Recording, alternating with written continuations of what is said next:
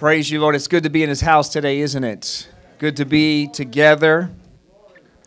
It's good to be together. It's good to gather always.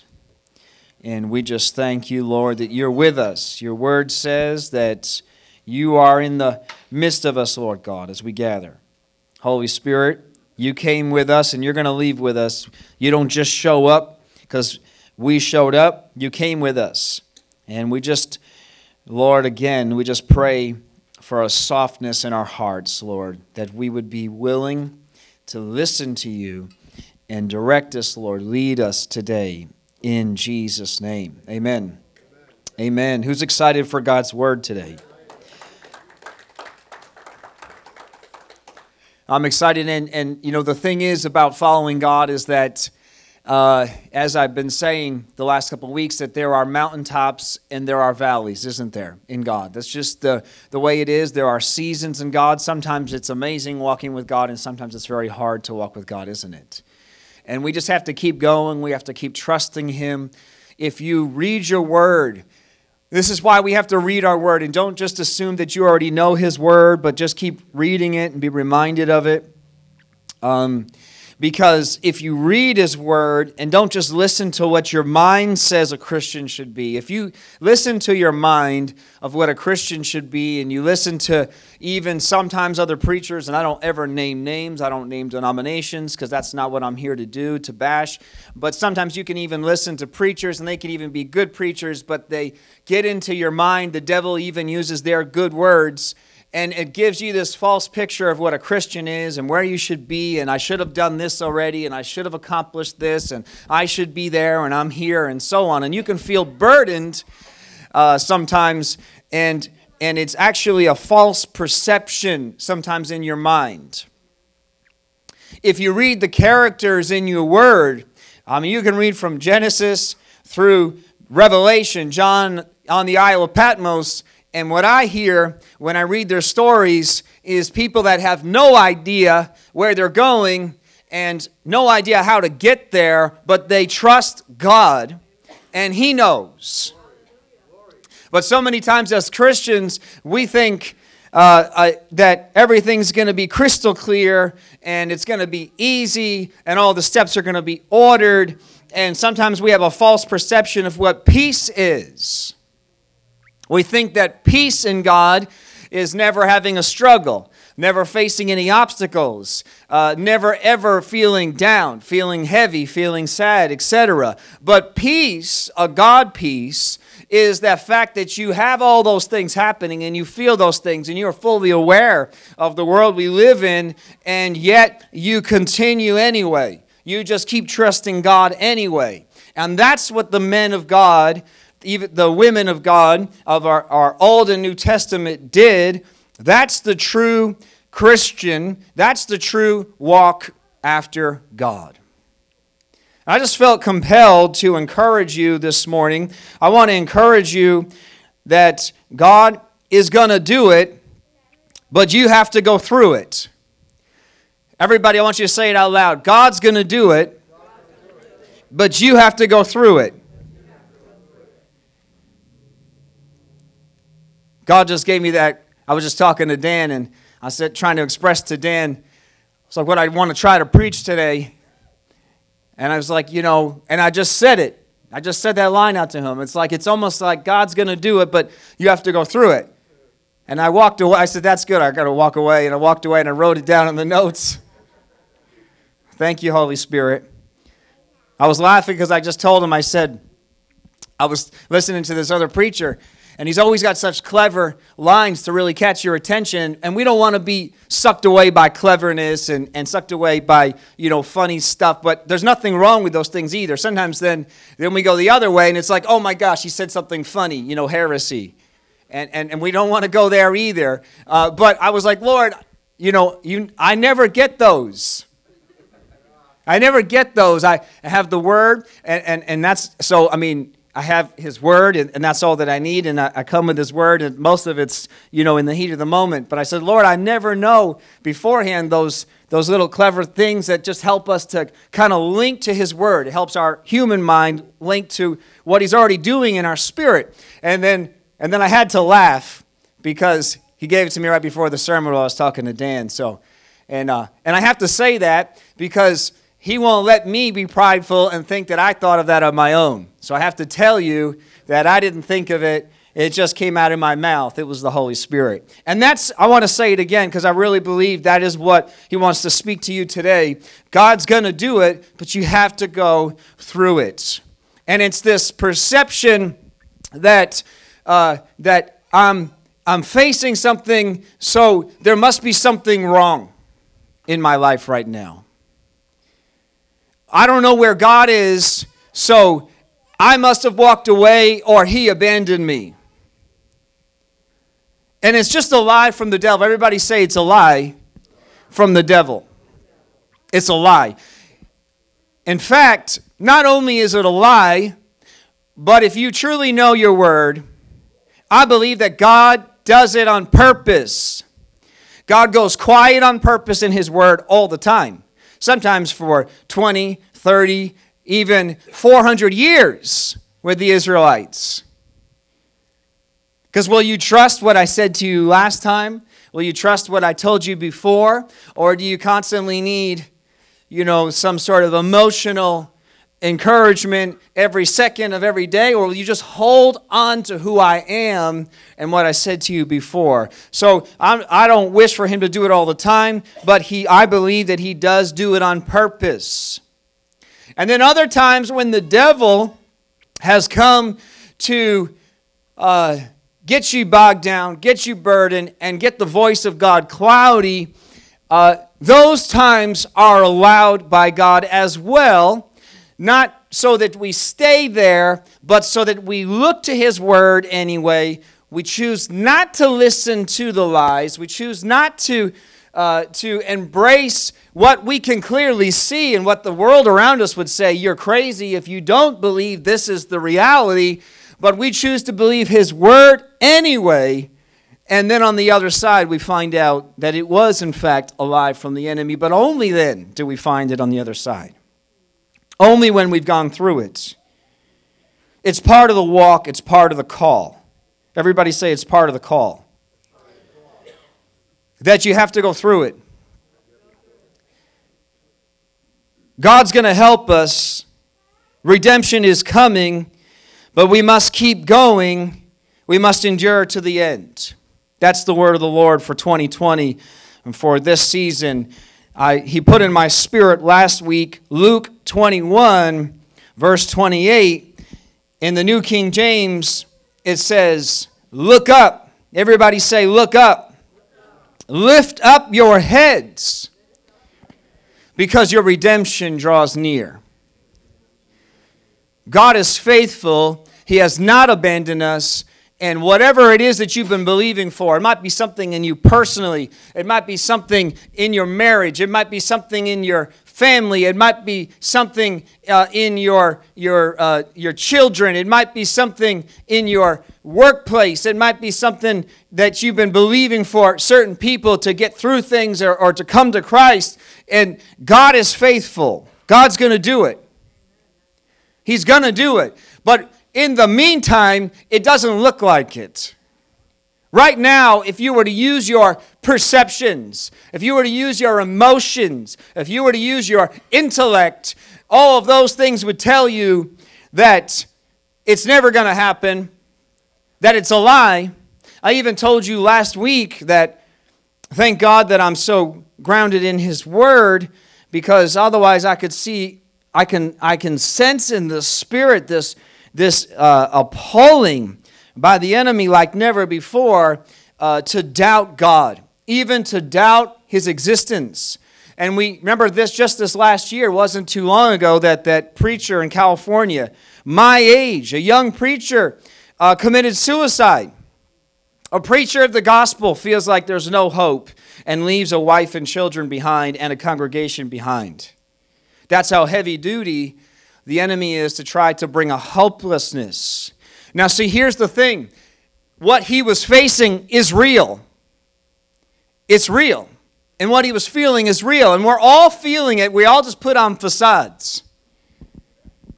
We're all facing something, but we just put on a facade that we're not facing anything, that our issue is lesser or greater than someone else's. It's easier for them, harder for me, or vice versa sometimes. But the reality is we're all facing things, and it's not that those things don't exist, it's that we can't focus on those things.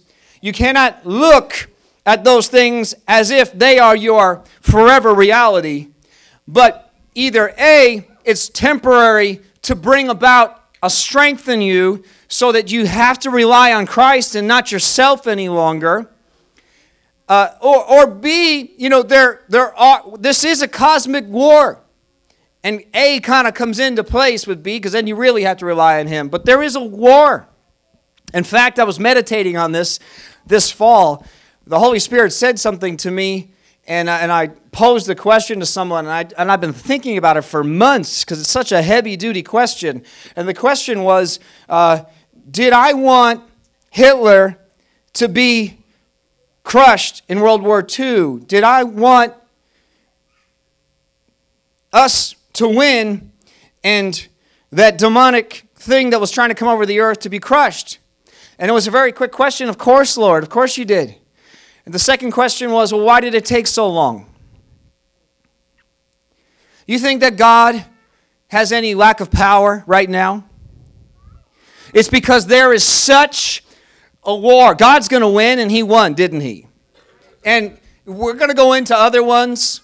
I don't know what's going on for time. I don't know if we're going to have World War III and that's it, or we're going to have World War VII and Jesus finally comes back. I don't know what this world's going to bring. All we know is that things will come, times of peace will come, times of war, times of famine, times of struggle, times of peace again, and so on.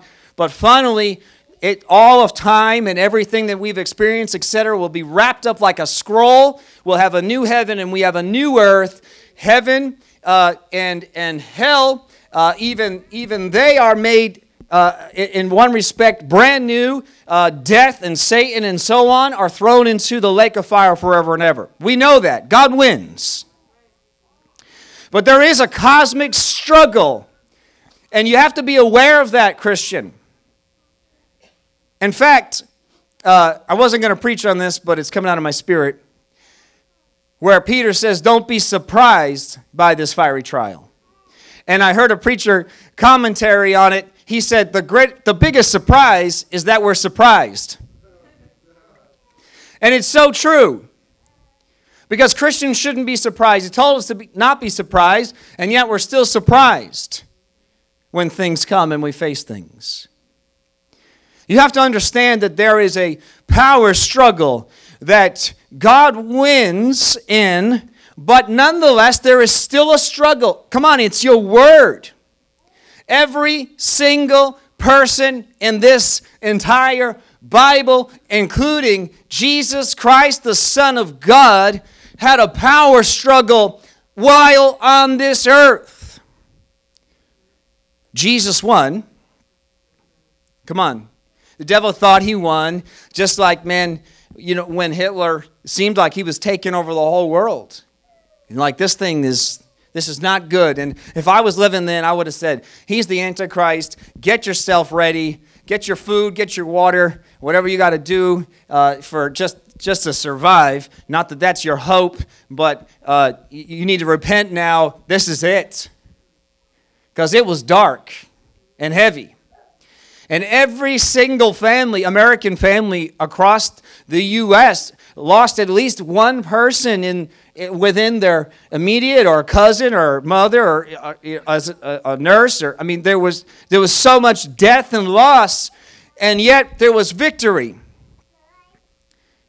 But if you were to focus on the death and the loss, it would seem like, where's God in that? And that's the devil. That's the lie of the enemy. Because we still have this facade in our minds of it's only God if it's perfect. But what is perfect? Perfect is only heaven. Come on. Jesus is the only one perfect.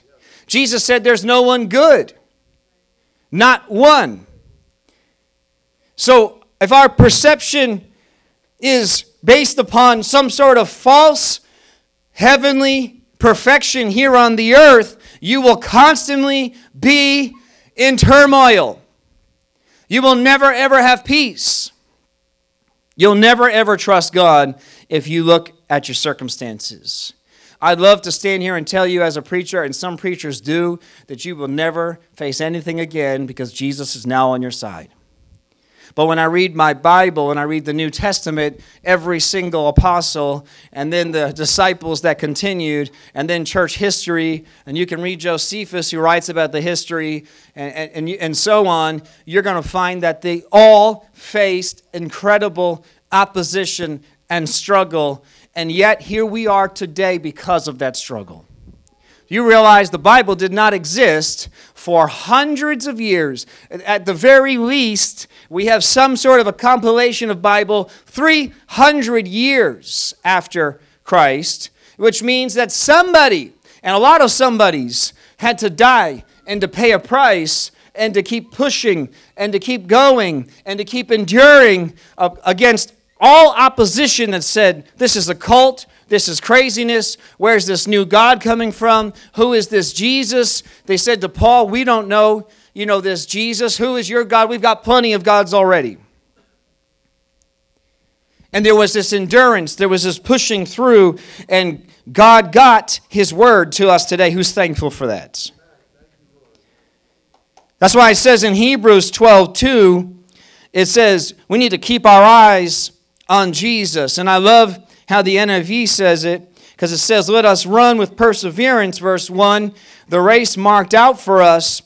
Verse 2, fixing our eyes on Jesus. It's okay, I don't know if we have that NIV in there, but verse 2 says, fixing our eyes. Everybody say fix. You need to make a decision today to fix your eyes on Jesus. And I got into what that was last week. You can listen to last week's podcast. I don't want to re-preach last week, although I don't know what the Holy Spirit's about to preach, so it might be last week in the next minutes. I'm not sure, but you can go and listen to that. But we need to choose to fix our eyes on Jesus. Because the enemy right now is trying to get you to fix your eyes on anything and everything else. I just heard, let me just try to get this right. They said that this generation has given something to the tune of, we have given the most attention out of any generation to the least amount of attention. We're so distracted, we're so everywhere, our cell phone has us pulled away that we don't even have human interaction fully anymore. Our conversation is broken up.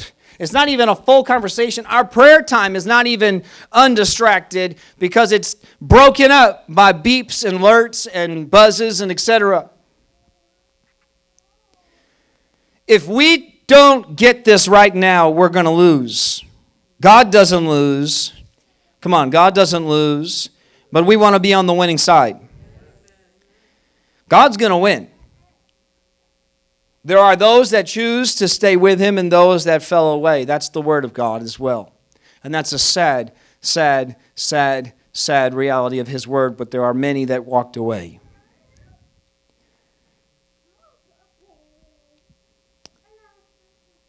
It says in Hebrews 12:3 in the Amplified, it says, just think, and everybody say think.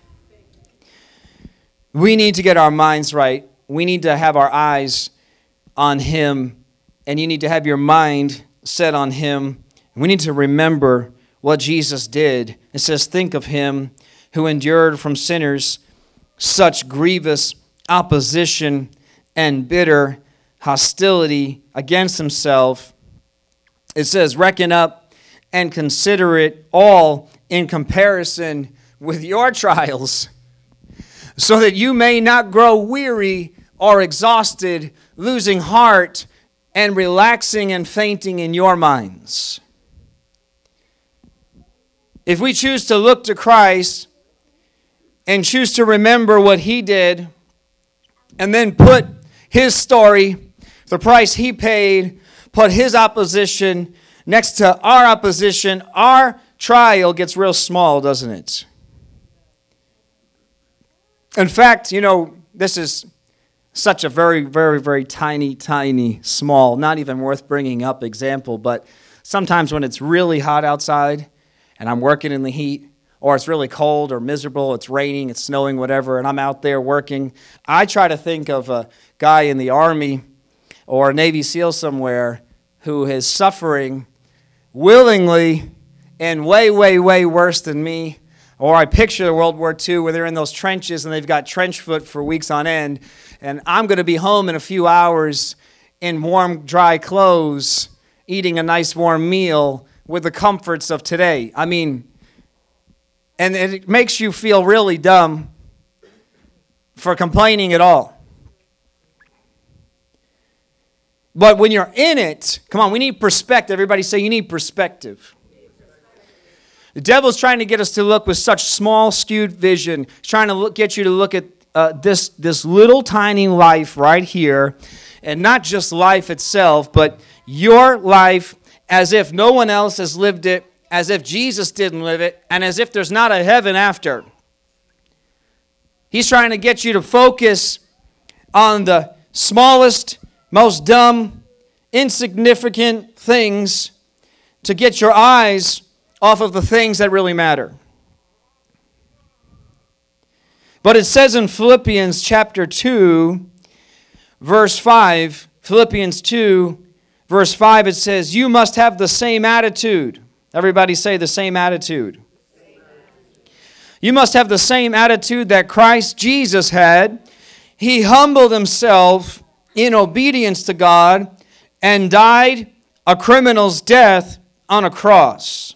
Therefore, God elevated him. This is verse 8 now 9. Therefore, God elevated him to the place of highest honor and gave him the name above all other names.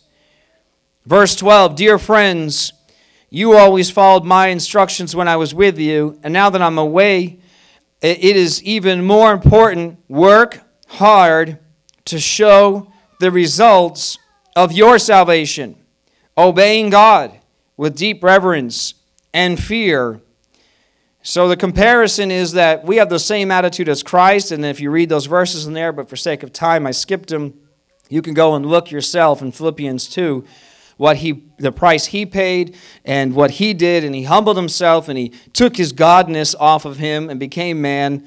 And it says in verse 13, for God is working in you. Say, God's working in me. Giving you the desire, say the desire, and say, and the power. He gives us the desire and he gives us the power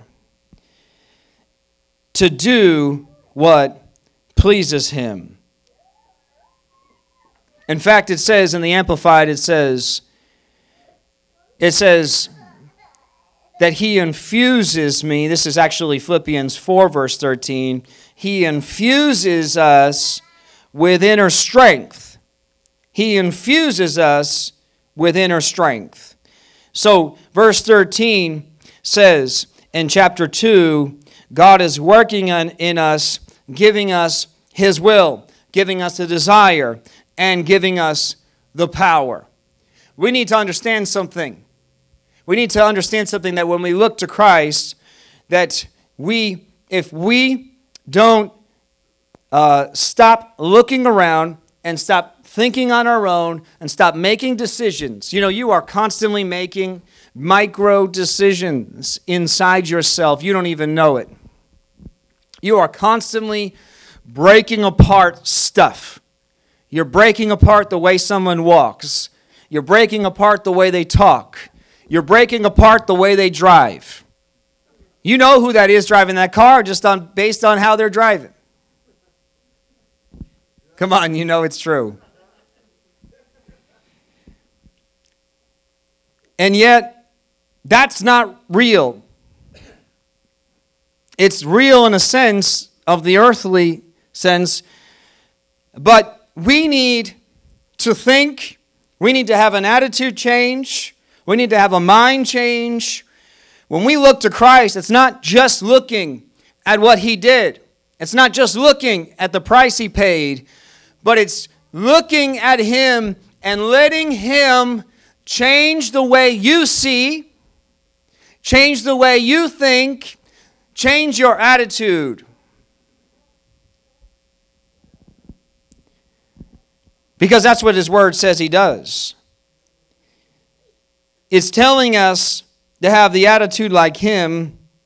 And then it tells us, verse 12, that we're going to work hard to show the results. So we're working hard, but it's in obedience. We're working hard, but working hard in obedience. And as we do that, our desires and our will changes. If you make a decision based on human desire, you're going to get a human result. And what does the word tell us? That equals death. Your flesh, your human desires, they always lead to death. In fact, that's why the flood came, and that's why Jesus is going to come again, because the human heart is deceitful. It's a liar. It's so easily swayed by perception and by the enemy. And if you try to rely on your senses, on your feelings, on what you see, on what you think, you will fail. But how do we look to Christ? We look to his word. And his word, 99.9% of the time, will be opposite of what the world says is normal, of what the world says is how you're going to get through this situation. In fact, when we need, what we do is we take. That's the animal nature, right? An animal doesn't care. If that's the other animal, we were just joking about squirrels before service and stealing nuts and you can watch them. They run around. They're chasing each other because, hey, that's my nut. And they don't care. They're going to take what they need. And yet the Lord says in his word, if you need, then give. And you can find that principle over and over and over again. In fact, just coming to me in my spirit, that the prophet came to the woman and he said to her, she's got nothing. I'm going to die. This is it. And he's like, okay, here's what I want you to do. I want you to give to God first, and then you won't have any more need. Now, our human mind says that's ridiculous. I just told you, I don't have enough to live. So her spirit had to trust God and trust his word versus her natural intellect. Her eyes can look right in front of you. I don't know what you're saying, but this is what I have. I can see it. And this is what I know. And this is what I feel. And you can't tell me I don't feel what I feel. And you can't tell me I don't know what I know. And yet God is not like us. God is so much greater and farther above us. And Jesus, what we're seeing in these verses is he was able to do what he did. He's not just because he's God, because he became human. But he chose to look at God. He chose to withdraw from this world and rely on the Father and on the truth of God's word, that Satan comes and tries to tempt him just like he tempts us. And Jesus goes to the word. When we look to Jesus, we're looking to his word. That's who Jesus is. Everybody say, Jesus is the word. If you want to look to Jesus, you look to his word. Jesus is the word made flesh. It's not just, and I said this last week, and I want to say it again, it's not just you in your prayer time for 5 minutes before your day saying, I'm going to focus on you today, and then you look with your spiritual eyes into some heavenly place at Jesus. I'm not saying you can't do that in your prayer time. I'm just saying that's not it. That's not you looking at Jesus. Because the very first situation that comes, you can do that all you want, but what he's going to say to you in your spirit is, what does my word say how to handle the situation? That's what's going to happen. You can have, if you want to close your eyes and not look at the person, I'm going to look in heaven, I'm going to look at Jesus in heaven right now, I'm going to look to him. That's fine. You can do that, but that's not it. This is what his word says how to handle this situation. That's looking to Jesus. It's not, I can treat you however I want because Jesus paid the price for me, gave me grace. I can just do whatever I want. I can live however I want. Devil, doesn't matter what you say, what you do, you can't do anything to me. You can say that, and then he's going to conquer you. Devil's going to conquer you. You can look at the devil and say, Jesus did it for me, you can't touch me, and he's going to conquer you. Because unless you do what Jesus said to do, if you look at the devil and say, you can't touch me, but then you go out and you steal your neighbor's car and you get arrested and you go to jail, you can't say, well, thank God for the grace of God. Jesus says, yeah, I still love you. That doesn't change that. We're going to deal with this, but you still have the consequences of your actions. Everybody say it's your actions. It's not just that we make declarations. Come on, I'm just dealing with some Christian, some perceptions, some fallacies. You can declare all you want, but unless you do what the Word says, unless you look at the Word and do what it says, you're going to keep slipping back into trouble. Everybody say, I don't want to slip back into trouble.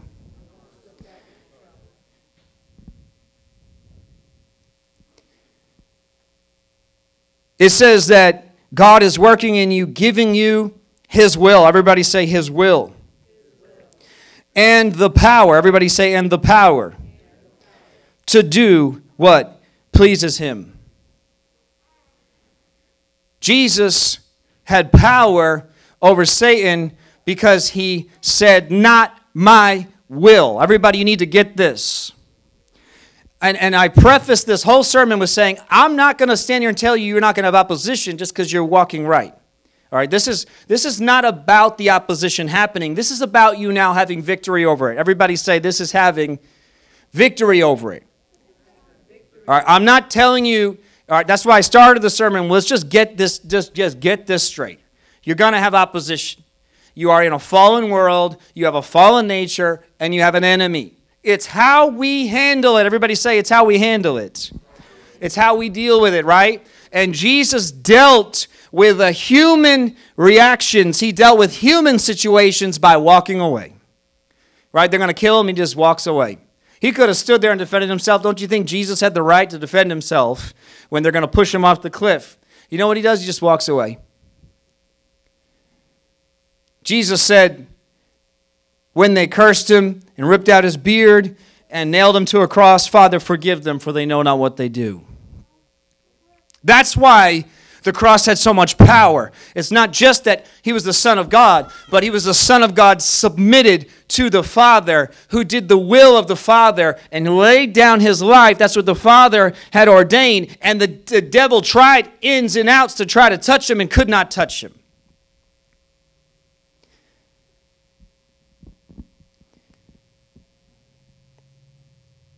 We have become partners with God. Everybody say we become partners with him. Jesus had an agreement with the Father and the Holy Spirit. They were partners, weren't they? There was a working together from heaven to the earth. Jesus was if I can just use human words, how do you explain it? But he was the picture of God in heaven on the earth. It's so much greater.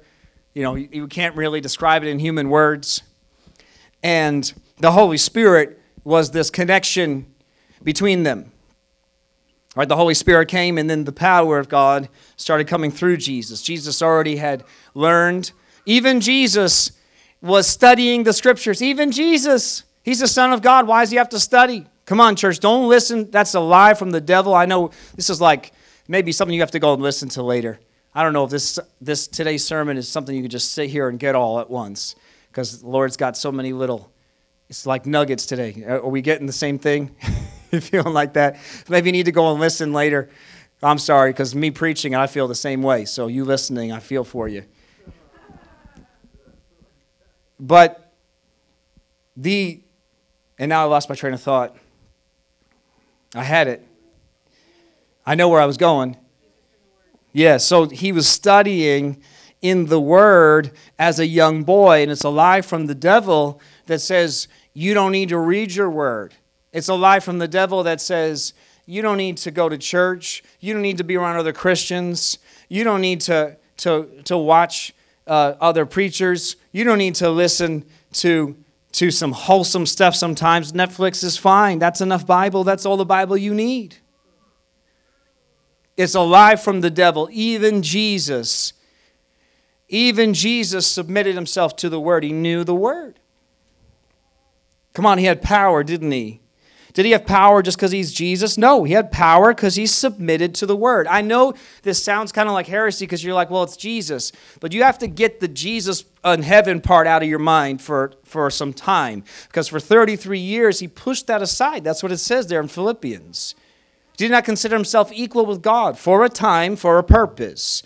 He lowered himself down to be a human like us and then walked in the power of God through the Holy Spirit. The very same thing that then he modeled, that he gives to his apostles. Now you wait, the Holy Spirit will help you to do what I did on the earth. And then it's not just you, 12. It's not just you. Come on, it's not just you 12 and then it was done, but you go and you replicate. Go into all the world and make disciples. Disciples of what?